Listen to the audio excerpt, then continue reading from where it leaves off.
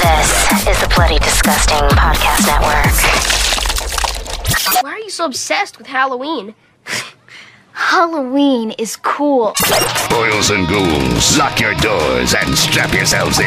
From Los Angeles, California, Bloody Disgusting presents the Boo Crew Podcast. Horror news, commentary, reviews, interviews, and more. With your hosts, Lauren and Trevor Shand and Leone D'Antonio. Hey there, my name is Trevor, and on behalf of myself, Lauren, and Leo, welcome home to your Boo Crew 348. Thank you so much for spending some time with us. Each year, spooky season conjures up a cauldron full of unique experiences for the horror fan, from film to haunts, theater, events, and more. One of our most favorite do not miss events that happens annually in the LA area, and it's kind of an amalgamation of all of that. It's not an extreme haunt or a jump scare maze, and don't get us wrong, those are all incredible. We're massive fans. This is more of a beautiful cinematic experience that you're never going to forget. It is called DELUSION. Starting back in 2011, it has taken up residency in historic properties all over Los Angeles, from churches to manors, and is back for its 8th season, Valley of Hollows. It is the brainchild of acclaimed Hollywood stunt coordinator John Braver, whose list of credits run from The Dark Knight Rises to House of a Thousand Corpses, Indiana Jones, Iron Man, and countless others. It's a haunted play where you and your small group of friends are the stars of your very own horror film. John joins us to reveal a bit of what lies beyond the threshold of an almost 150-year-old mansion in this year's tale of cults and mayhem. At time of release, show dates run now through the end of November. Tickets at enterdelusion.com. Episode 348 with John Braver is now slaying. Go ahead, scream. That's all we need. Another victim crawls onto the gurney for a Boo Crew autopsy. Joining Bloody Disgusting's Boo Crew via the Speakeasy Studio is an astounding and prolific storyteller and master of many disciplines. As one of Hollywood's most in-demand stunt performers, his impressive list of credits is made up of the films that are laced into the fabric of pop culture. Unforgettable projects including Iron Man, Indiana Jones, House of a Thousand Corpses, The Haunted Mansion, Spider-Man 2. He was Tom Hardy's double in Star Trek Nemesis, The Dark Knight Rises, Planet of the Apes, and many more. On the small screen, he's been an important part of bringing the thrills to the 5-time award-winning Charmed, the Emmy-winning Buffy the Vampire Slayer, the 20-time Emmy-winning 24, among others. He's a martial artist, a voiceover artist, and musician who even consults for Disney Imagineering in their creative department. Well, back in the Halloween season of 2011 here in LA, he envisioned and executed an immersive experience that remains unmatched, forever evolving and expanding. He is the architect of unforgettable moments that will never leave you, and that's exceptionally powerful. In its alchemy, it's part urban exploration, part haunted play, and all something you have never been a part of before. It's called DELUSION. It's the world's first interactive horror theater company. Through his unbridled passion, inventiveness, and unique skill set, our guest has redefined interactive theater the world over, consistently topping himself, no matter how impossible a feat that may seem, even being a pioneer in the VR space. Back now with its 8th season, titled Valley of Hollows, with show dates running from time of release all throughout Halloween and into November. Tickets at enterdelusion.com. We are honored to welcome the maestro of Delusion, returning friend of the show, Mr. John Braver. Yeah. Wow. Greatest intro ever. Dude. Just, I mean, come on. What do you say after that? Are we done? That's it. Thanks, guys. Yes. Thank you both so much. I really had a good time. Oh, man. Now everybody's got to go see. If you haven't experienced Delusion yet and you're listening to this, just everything I just said was completely true. Go experience it for yourself, and you will share these thoughts exactly. So, dude, first of all, thank you so much for taking the time out of your insane schedule. I know we're right at the beginning of this year's Delusion at the time of recording. We can't even begin to imagine all the many moving parts involved.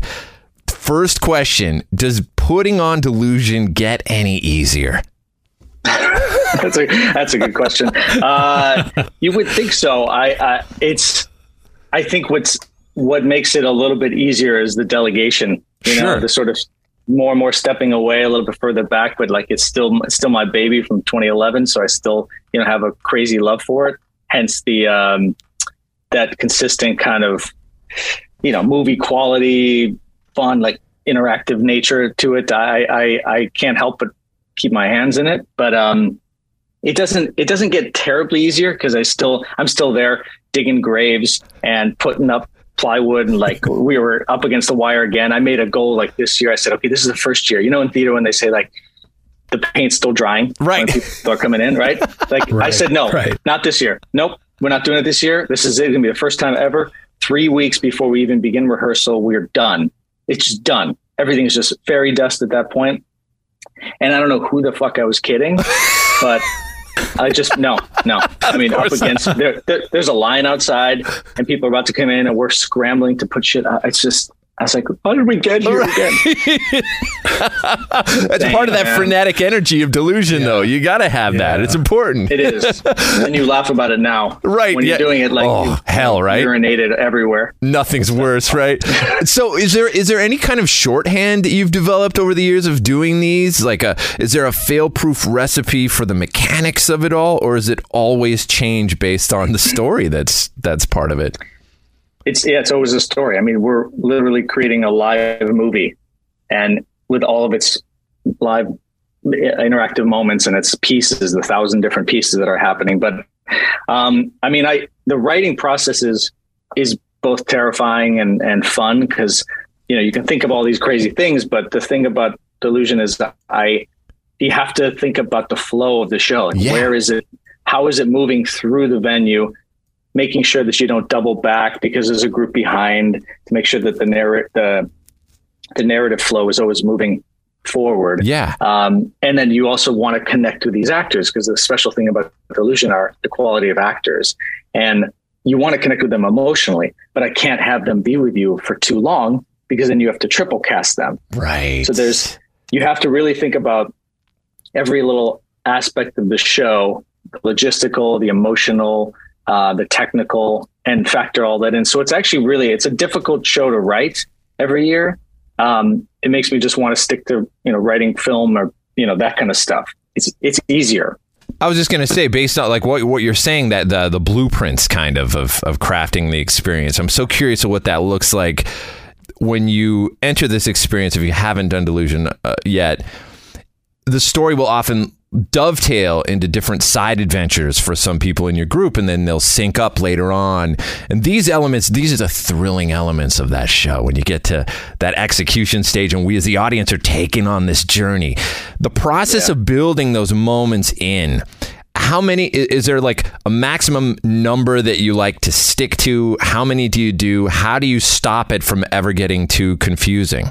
We have a couple of those moments this year, and those are great because that's choose your own adventure kind of moments where people can, meet afterwards and discuss what happened. Right. But those are tricky too, because the actual, I don't want to get into the boring stuff, but like the actual path of it has to be relatively linear so that you can kind of, break off and then meet up here. Instead of like, so, and you can only be off for like a couple minutes, 2 or 3 minutes. But this year I made sure to add in some cool story moments where like, that singular person gets more explanation of the overall narrative, and that if they paid attention, they can explain more of the story when people leave. Because Delusion is, again, like you said, there's nothing like it. It's just there's so much shit going on constantly that it's sometimes hard to follow the narrative and hard to follow the story. So I'm trying to make things like a little more on the nose for people, yet not.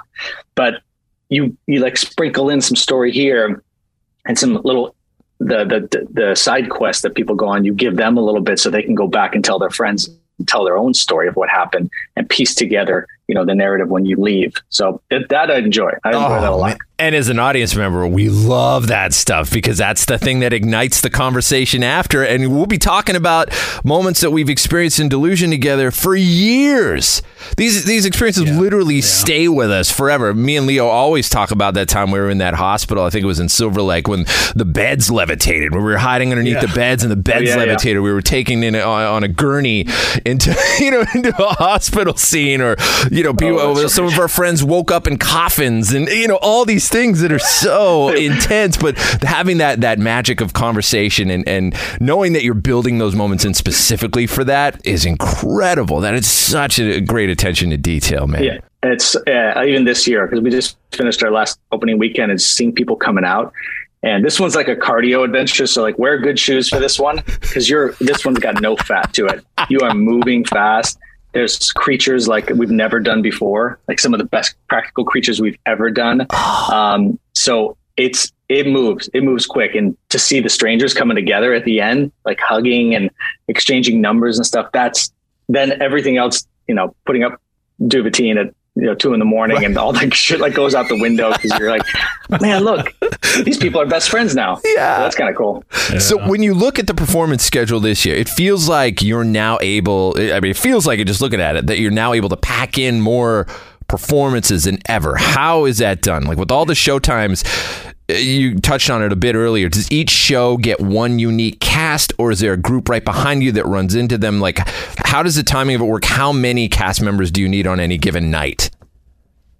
Yeah. Well, we need I'll say the format of it is 10 people every 10 minutes. Usually we've done, like last year we did 11 to 12 people every 15 minutes. Yeah. So, this was sort of a bit of not so much a mandate from the Chris Stafford, the CEO of 13th Floor. He's those are the guys that I work with now, but he was like, hey, can we try the 10-minute thing without like sacrificing the integrity of the show? I said, yeah, let's go for it. And I think we did it, but we have multiple casts now. So we have more casts than usual that are, double or triple casting creature roles or the leads and all that. So you do have a group that's 10 minutes behind you. So it's a bit tricky to stay on that 10-minute path, because everybody moves differently, right? You're like trapped in a grave and you got to get out. Some people take a little longer to get out, and that's really happened this year. So, my God, that's amazing.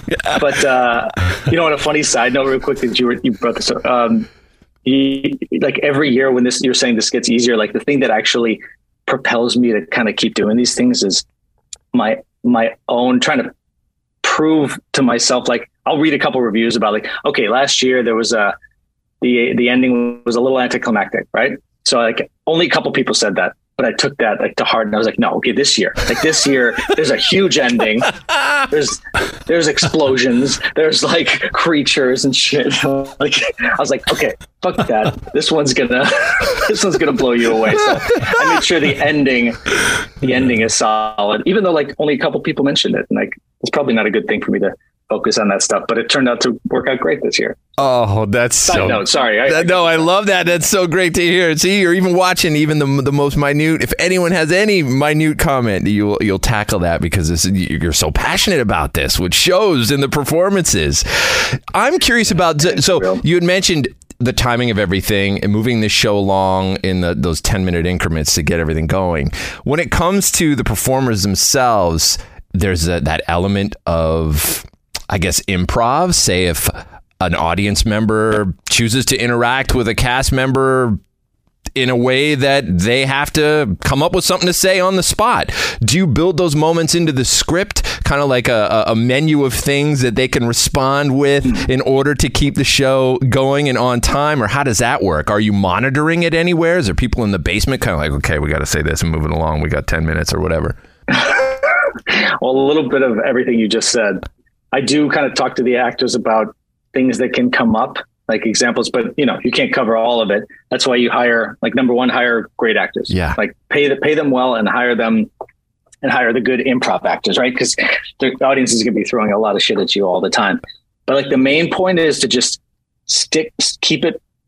You got to keep it moving. You can't be like lingering on too many things, but stick to the story bullets, like the narrative points. Like bring everything back to the narrative points so that people don't get too confused.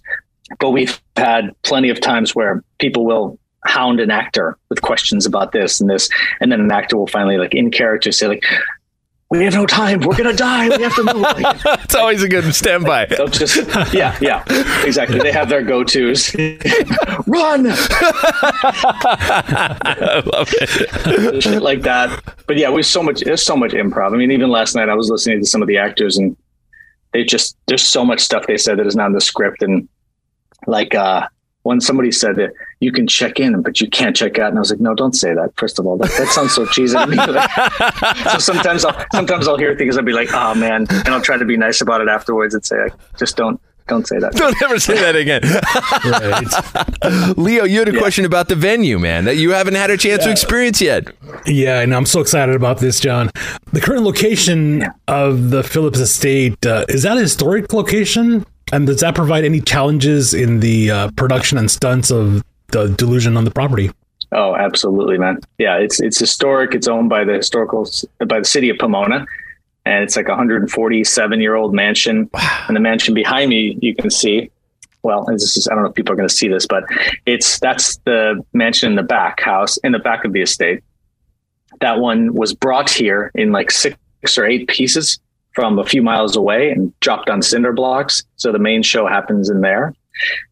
And funny side note, like last year, I don't think you guys made last year's show, but like, or did you? Yep. Oh yeah, I was there. Leo didn't, but I was there. Yeah. So that back house was a surprise house. Like we didn't want people to know about that as if the show was happening in the front mansion. But I mean, long story short is like these old homes, as wonderfully authentic as they are, and people love visiting them and seeing a story unfold within them. The challenges are great. Like, we've done some stunt rigging there, reinforcing certain things, but there's plaster on some walls that are falling off, and there's, wiring is horrible. There's no water, there's no power. You got to run all that stuff in there. So yeah, there's a lot of challenges with the old houses, and they've kept us there many, many, many nights and burnt some people out trying to make these things work. But, at the end of the day, it's worth it. These are places that people don't get to experience ever, really. I mean, this place, especially in the middle of this industrial park, Pomona, you're driving out there and everybody who goes up there is like, I think I'm lost. Like, this is not right. And then all of a sudden you come upon this gorgeous mansion, eerily lit, and you're like, okay, now I'm in this. And so this has been great also because we have no neighbors, logistically speaking, there's no parking issues. There's no neighbor issues. So music and sound, like way up. Yeah, it's incredible. Yeah, being in that industrial area, I can vouch for that. Parking is never a problem, and you could have it as loud as you want because there's no residents anywhere even near you, which is amazing. Yeah. I mean, what a find. And that must have taken forever to find that perfect home for Delusion, right? Well, yeah. I had a location manager. He showed me this a while ago, and I was like, Pomona, it's kind of far. I don't think anybody's going to want to go out there. But eventually, like, the team started telling me, you know what, people love these things. They'll make the drive. And I didn't really believe it. I was like, I don't think they're going to want to make the drive. And sure enough, like last year was our best year. And this year is like, it's on par for the same. And people are making the trip. I guess they want the adventure, and they'll drive an hour out of LA, or 45 minutes, or 3 hours, depending on traffic. Sure. Yeah, exactly. And then have that conversation on the way back that you get to relive the whole experience, which is great. Yeah. How would you say that the experience of Delusion has evolved generally from just the first season until now? Like, where is it at now? It's interesting because it's still at its core the same in terms of its feel and its energy. I mean, the themes are different. This year's theme is different than anything we've done before, but it's changed in that, like, I think our many different ways, but one I can think of right now is like the audience has changed a bit more. They seem to, unless they're pissed drunk and falling all over the place, but they're respecting the experience a lot more. Sure. And that might just because like ticket prices are a little more expensive like in previous years. And I think coming with that is like a more of a respect for what we're doing, the quality of actors, the quality of sound, production design, sound design, and all that. They see it, and I think that the quality of the show has gone up over the years. The team has been, people have come in and come out and put their stamp into Delusion, and it's to help keep the brand kind of consistent. So I think we've done a pretty good job of that. But I think overall the quality of the show, and also I will say it has become a little easier, like you were asking earlier, because now with 13th Floor, these guys are amazing. Chris and Tim over there and the whole team, they're financing the show now. Whereas in the past, me or a business partner would just just put the show on a credit card and imagine the stress behind. Yeah. Like, and just hope that you break even. Please God, sell tickets. Yeah. Yeah. And I've lost all this hair is gone. That's from like previous Delusions. And oh man. But now I'm more relaxed about it because my job is to write and direct it, and that's it, as opposed to like previous years where I'm just doing a lot and stressing myself out. So yeah. Thank God for 13th Floor. on top of the financing and taking some of that heavy lifting away from your shoulders, so you could focus more on the creative aspects of it. What else would you say that has been elevated since they've kind of joined on? I mean, last year was the first one that they were a part of. Well, really, the great thing about them is they've just been very much like the perfect producers who just given me the same kind of creative control, if you will, of the show, and just a lot of hands off, but whatever you need to help support it, because they came in as fans. So it's really just let's get you the right budget for this. Let's get you surrounded by the right people, and sort of leave you alone to kind of put these on again, so you can focus on what you do. So that's really what they've been able to bring to it, along with the other departments like marketing departments and PR and all that kind of stuff. So stuff that we just had to source out with, like, people who did that on the side. Yeah. Right. Just like that's their late night gig for a couple hours. So that's how they've been able to help a lot. But they're a big company. They got a lot of haunted houses, and this is sort of a new department that we're starting, the Department of Immersive Entertainment. Mm-hmm. And this is their first one, instead of just the haunted houses around the country. So they put a lot of love into it, and also keep their hands off as when they need to. In past shows, you've played your part as a character that shows up at some point during the production. Are you playing a character this time around? Yes, you are a character every year. Like this year with the Valley of Hollows, it's a 1970s cult story. So I started learning more about the people that would help take people out of cults, the deprogrammers, they're called. And they would help rescue people from the influence of these dark groups. And so basically the story is like there's an ex-cult member who lost her brother in this cult, who's been swept up into the cult. So you helped her as a deprogrammer when she was younger, and now she's older, and you meet her, and she needs your help again to get him out of the Hollows. That's the short of it. So you are doing your best to kind of like find the brother and retrieve him. Oh, that's incredible. So how far back did you begin writing this and conceiving this concept? Well, I started writing a sequel to last year's show, and then into December. And then I started like thinking, I just want to get into a different era. And in January, I started listening to like 70s psychedelic rock and all that. I was going outside of my wheelhouse because I wasn't a big fan of that era. And sure. That music too. I was more like a progressive rock kind of guy. And I was like, let's try something completely different. So I listened to that music, and it infected me. And I just ended up scrapping the sequel that I wrote, and then said, you know what if we got into like that era, that like Children of God kind of like Manson-esque era, and like mixed it with a supernatural delusion take that we do. And I've never seen that or heard about that anywhere. So as I was thinking about it, I was like, okay, this is cool. Like this will be fresh and kind of new and exciting. And the music, even that you hear at Delusion in the lounge and the show, is like different than what we've done in the past. So this one's really unique. So I started in January, just threw away the other one. In January, February, wrote the Valley of Hollows, and it flowed, man. It was like, this is cool. And it gives me an opportunity to be like, the whole idea is like the estate itself. It is an interesting sequel, a standalone sequel to last year, because what happened last year in 1953 is Esther Phillips, this main character, she disappeared, right? And then a whole cult and a mystique behind her disappearance sort of evolved over 20 years. And it became the Hollows. And the idea was kind of like the suicide forest in Japan, where you would just go there and people would die there. And for some reason, and like, that was the idea here, where Esther Phillips is missing, but the lore behind her is so much that like, if you went and you died in her soil and the grounds, then you would get her gift of sort of immortality, get some kind of dark gift, but you don't come back the same, hence the creatures that we've created. But that's kind of the idea. So now it's like 20 years later, and you're seeing cultists that have camped out there, and remnants of them, and creatures that have come back and gotten this strange gift from Esther Phillips. Oh, that's incredible. Were there any films that became awesome, kind of your frame of reference for production design or tone or anything like that? Well, a little bit of Texas Chainsaw, and So I always love Amityville 2, Amityville Horror 2, the possession kind of stuff.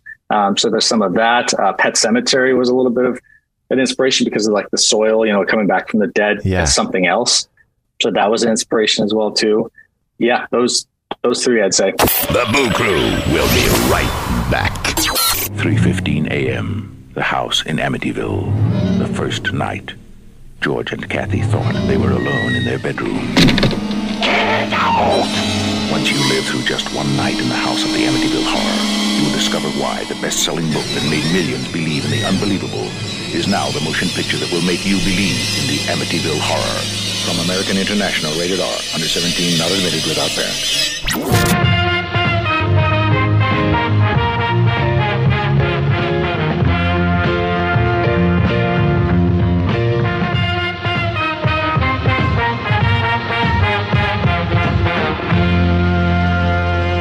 Leo, you had a question about previous Delusion experience. Yeah, in previous Delusion experiences, there have been connections to previous characters. Does this year's story arc connect all the way back to perhaps Delusion 1? Well, there are very, very loose connections that I'm hoping to like expand in a TV series or a film and stuff like that. But they're very loose. Like, for example, there was the vampire from 2016. This is Crimson Queen. Yeah. Who dropped off an artifact for Esther Phillips in the 50s. And that showed up last year. Some people saw it, some people didn't. Oh, wow. It's kind of cool. Like, they're very, very subtle stuff, man. I haven't really dove into the early days. I mean, early days had this family called the Lowell family. Yep. Frederick Lowell and all the Lowells. And those were pretty significant characters in the first three Delusions. And then also Lies Within was a little bit tied into that as well too. So long story short is they're all connected in some way, some very, very loosely, but they do exist within the larger Delusion universe, like a Marvel universe would have, stuff like that. So if any producer's listening and wants to get a new universe going in film and TV, let's talk about that. Let's do it. Let's do it. Yes. And I would say, like, for the newbies that are listening to this, whose ears are perked, who haven't experienced Delusion yet, I will say that one of the things, because sometimes when you talk about immersive experiences, there's a little bit of trepidation from some people who feel like, I don't know if I'd feel comfortable being a part of something like that.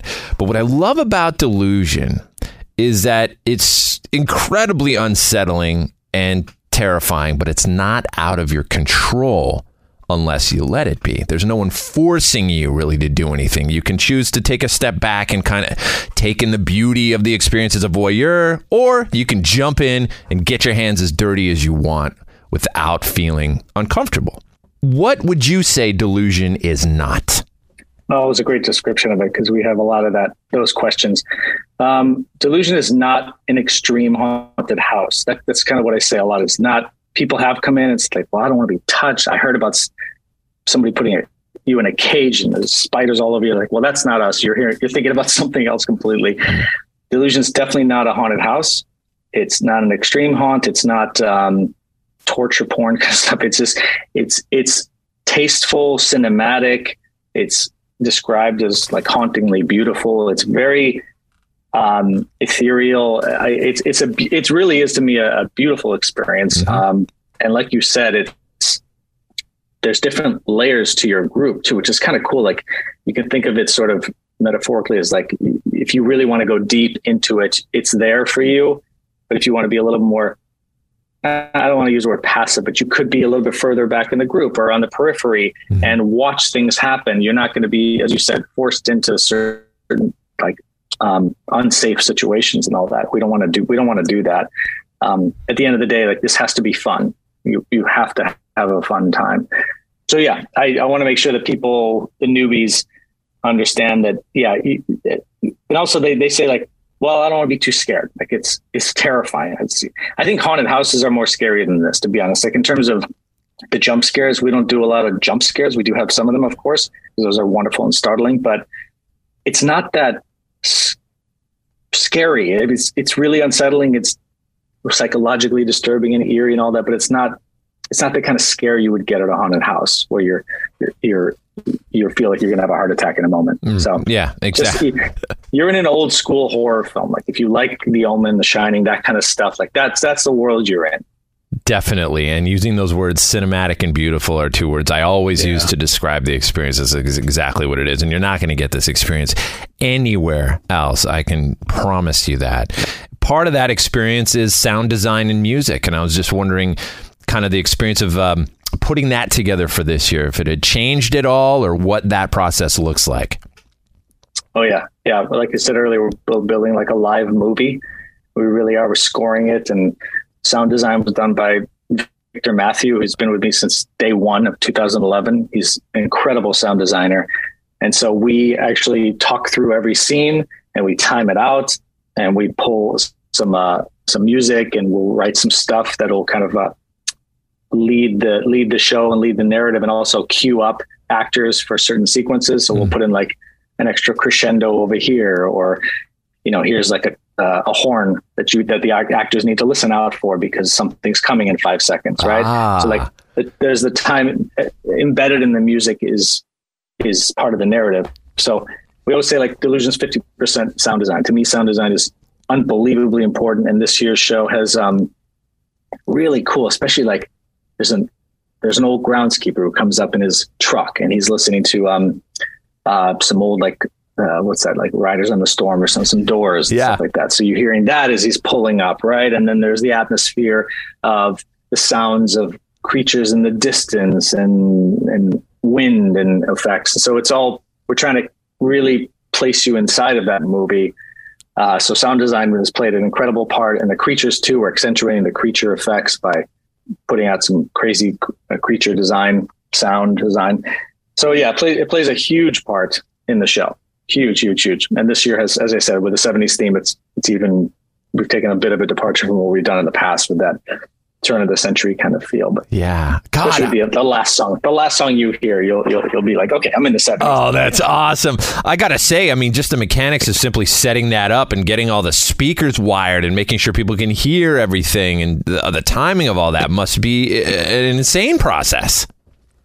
Yeah, so huge shout out to Diablo. So there's a company called Diablo Immersive, and they did this thing called Wicked Lit in the past. Yeah, other stuff. So there's these guys, Drew, Julian, and Megan over there, who took on Delusion for the first time this year.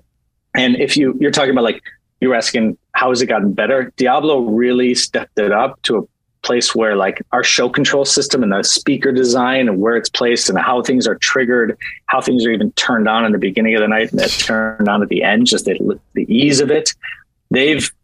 They're mind blowing. So sound has jumped another level because of them. And just the outdoor speakers, the quality of them, the placement, their advice on where to place things. I can't say enough about them. They're one of the reasons why Delusion, I think this might be one of our best years. Let's talk just briefly about the cast. Basically, what is the amount of cast that you're working with this year? And is there any particular people you wanted to highlight? Oh man, if I highlight anybody, then right? Well, what about me? Right. Well, just give a broad overview of kind of how many people you got going on.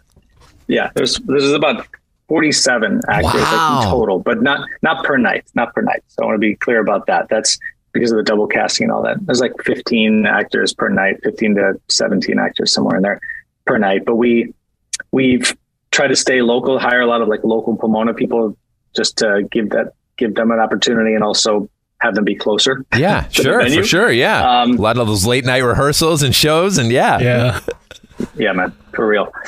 But yeah, the cast they're very special. I mean, we're taking on different roles as well too.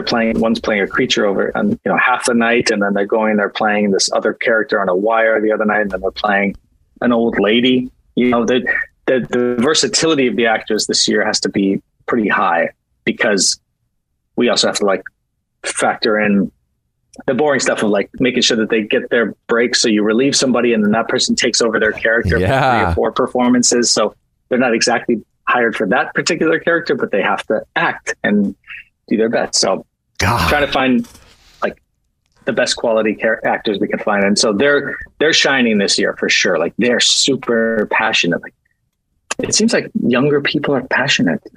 Yeah. we've hired a lot of them, and they're just like, they're so into it now. And then we have our veterans, like, I will sing a few people like Carol Damgen and like Casey Camp. And these are people that Casey works at Universal, and she's incredible, like immersive queen. So we have some of the best, I'd say, interactive, immersive actors or actors in general on our team this year. And then what about your bread and butter, the stunt work? How is that experience looking like this year? Is there, because gosh, we've seen people crawling on walls. I know we mentioned earlier beds levitating, and these incredibly cinematic stunt moments that are triggered live in front of you, which is an outstanding experience. Is that an important part of what you want to make sure is a part of each Delusion experience? That stunt, that unique ability to be a part of something like that.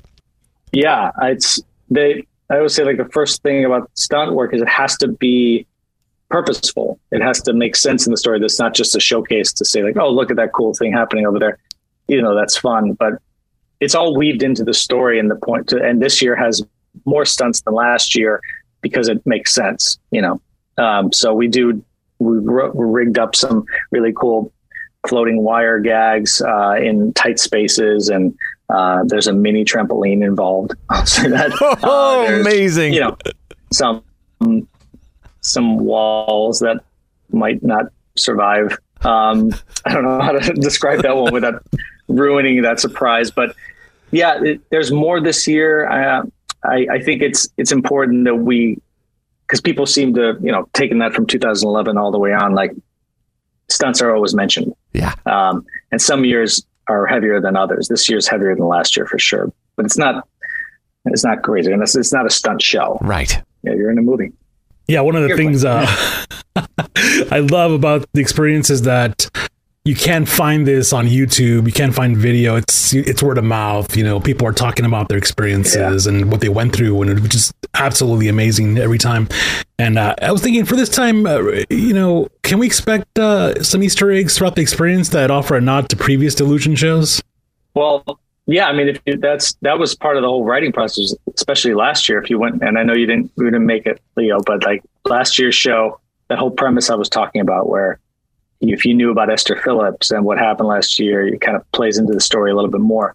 You need not, as I said in the website, have seen that one, but there are a few Easter eggs for last year. Some stuff in the front mansion lounge that harken back to previous years for sure. So yeah, it's there. It's peppered in subtly, but again, I'm trying to make sure that we're trying to get even more fans to come to Delusion. So you don't have to have done that. Like it's there for you, Leo, if you want it, but it's mostly all new characters based on the lore of last year. That is not totally necessary for you to. Right. Yeah. It doesn't alienate anybody going in for the first time. Yeah. I was just thinking of, like, for example, trying to explain to someone what Gideon's room looked like.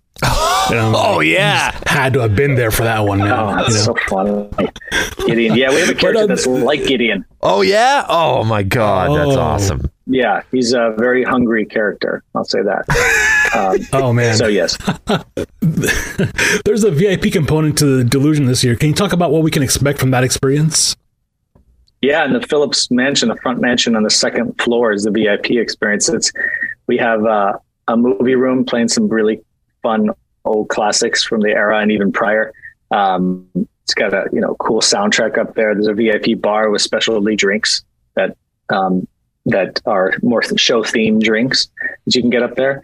And then there's the pinnacle up there, which is Hell's Hollow. So Hell's Hollow is like a dark maze that buddy of mine, Jesse Kerberger, made, and it's basically it's like a couple minute, 2-3 minutes experience where you can go through multiple times if you want, but it's all through sound design and touch. Pitch black, and you're kind of moving through a psychedelic sort of like peyote journey kind of thing. Wow. There's a lot of, like, in the 70s, like a lot of it's centered around like LSD and that kind of stuff. So it's like your own little psychedelic trip in the dark.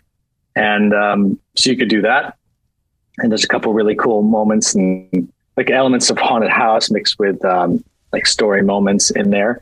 And we have a magician up there who's another, guy who's tripping out. He's pretty high and doing some doing some crazy magic up there too. So yeah, VIP's got a lot to offer. VIP is a really cool experience for sure. I want to talk just a bit about the future of Delusion. Are there any plans to move on from the Phillips Mansion, or is this the permanent, perfect home for Delusion?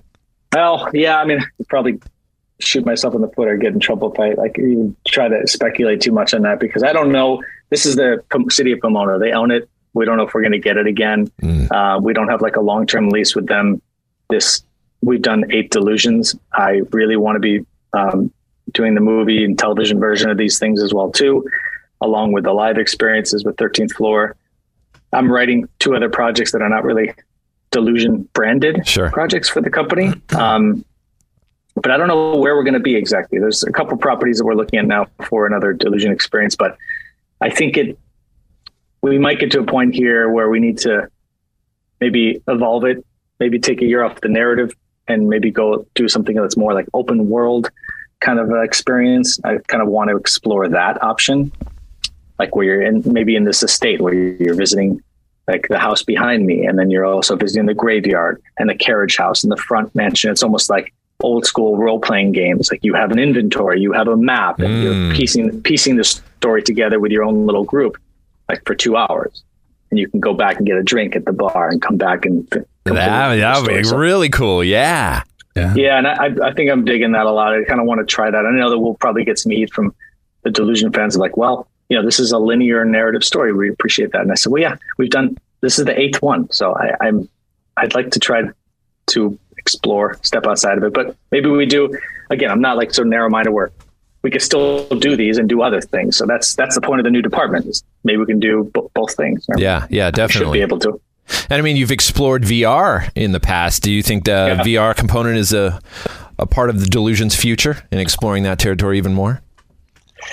No. I don't know, man. I'll be totally honest. Like I think the VR thing that we did is so cool. Yeah. Am I biased? Yeah. But I think it's one of the coolest things we've ever done. But I'm just not a fan. I'm just not a fan of VR. I think it's too solitary of an experience. I know people are pushing the boundaries with it. We got Meta now, and people are doing a lot with it. I just don't see it. I'm not convinced. I'm still not convinced that it's just this medium that's just going to blow up. And I have this weird, I don't know if it's weird, but like, I just want people to be together viscerally, like tangibly, like the touch, the feel, the smell. Maybe not the smell of people. No, we get it though. Yeah. But that and VR just really, I think that's a whole nother podcast. Yeah. Down that rabbit hole of like, are we going to lose that social fabric? Right. I just feel like, I'm not sure I want to be a big part of that. Yeah, no, I get it. And to that point, we definitely have lost that part of social interactivity as technology kind of elevates along the way. There's things that we used to do that we don't do much together anymore, which is a big part of why Delusion has this communal experience, that you get to go and actually have this experience with other people. That said, the pandemic that kind of kept us from having those experiences. Is there anything that was kind of introduced to the show last year because of the pandemic, or, to things that you had to do to deal with the pandemic that have stuck with the show, or maybe made things, fine-tuned things in certain ways, or anything that's stuck around from the byproducts of the pandemic? I don't think at this point I can think of anything positive that has come out of the pandemic in terms of how it's influenced Delusion. I think we treated it last year as like an absolute necessity for people to come out and be together again. And the same thing this year. But I think we were dealing more with the sensitivities of people last year. Everybody was in masks. Mm-hmm. We had to make sure we tell everybody, if you don't want to be touched, make sure you make the sign on your, an X across your chest. Just more sensitivities. And so that was a bit tough. Also for actors to not see their audience's reaction because their faces are mostly covered. Yeah, not even you think of that.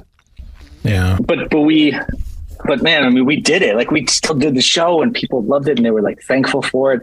And that was very special. I mean, that we were hoping this year we'd be a little more out of it. And thankfully we are. And now seeing people like smiling and laughing has been euphoric for everybody involved. Mm-hmm. But yeah, I don't see any kind of like anything we've learned. I think, again, a larger conversation of like the sensitivities of people. I think that we're now a little more conscious of that. But at the same time, trying to still push people out of their comfort zone. Yep. Like it's important that's kind of a life goal of mine. If you talk to any of my friends or family, like I like pushing people out of the comfort zone. Yeah. Right. And it's gotten me in trouble. It's gotten me in right. trouble. But when you're out of your comfort zone, that's what triggers those memorable experiences that we keep talking about. And so many of them are part of delusion. What's the point? Yeah. What's the point of life otherwise, Yeah, exactly, man. Well, trying to think if there's anything else. I guess just the run time. So we're running this year. It's going pretty well into November, right? Almost to the end of November this year? Just before Thanksgiving, November 20th. Got it. Okay. Nice. Yeah. Thursdays through Sundays, some Wednesdays in October. There's still some tickets available here or there. So, yeah, I mean, if anybody's listening that's like, oh, it still sounds too scary, don't let that happen. I mean, my mom didn't go to the first 4 years because she said it was scary, and I kept telling her it's not that. Yeah. And then she finally went, and her biggest regret was missing the other show. She's like, yeah, you know what? It's not about the fear. It's just about the Yeah, that's the thing. Wonder. Yeah. And don't miss any of these shows, man, because once they're gone, they're gone. I missed the very first one. I found out about it while the first one was happening, went to the second one, and have been to every one since. I still regret missing the first one. And you hit it right there. That's one of the big reasons for me is like these get mounted and then they're done. That's it.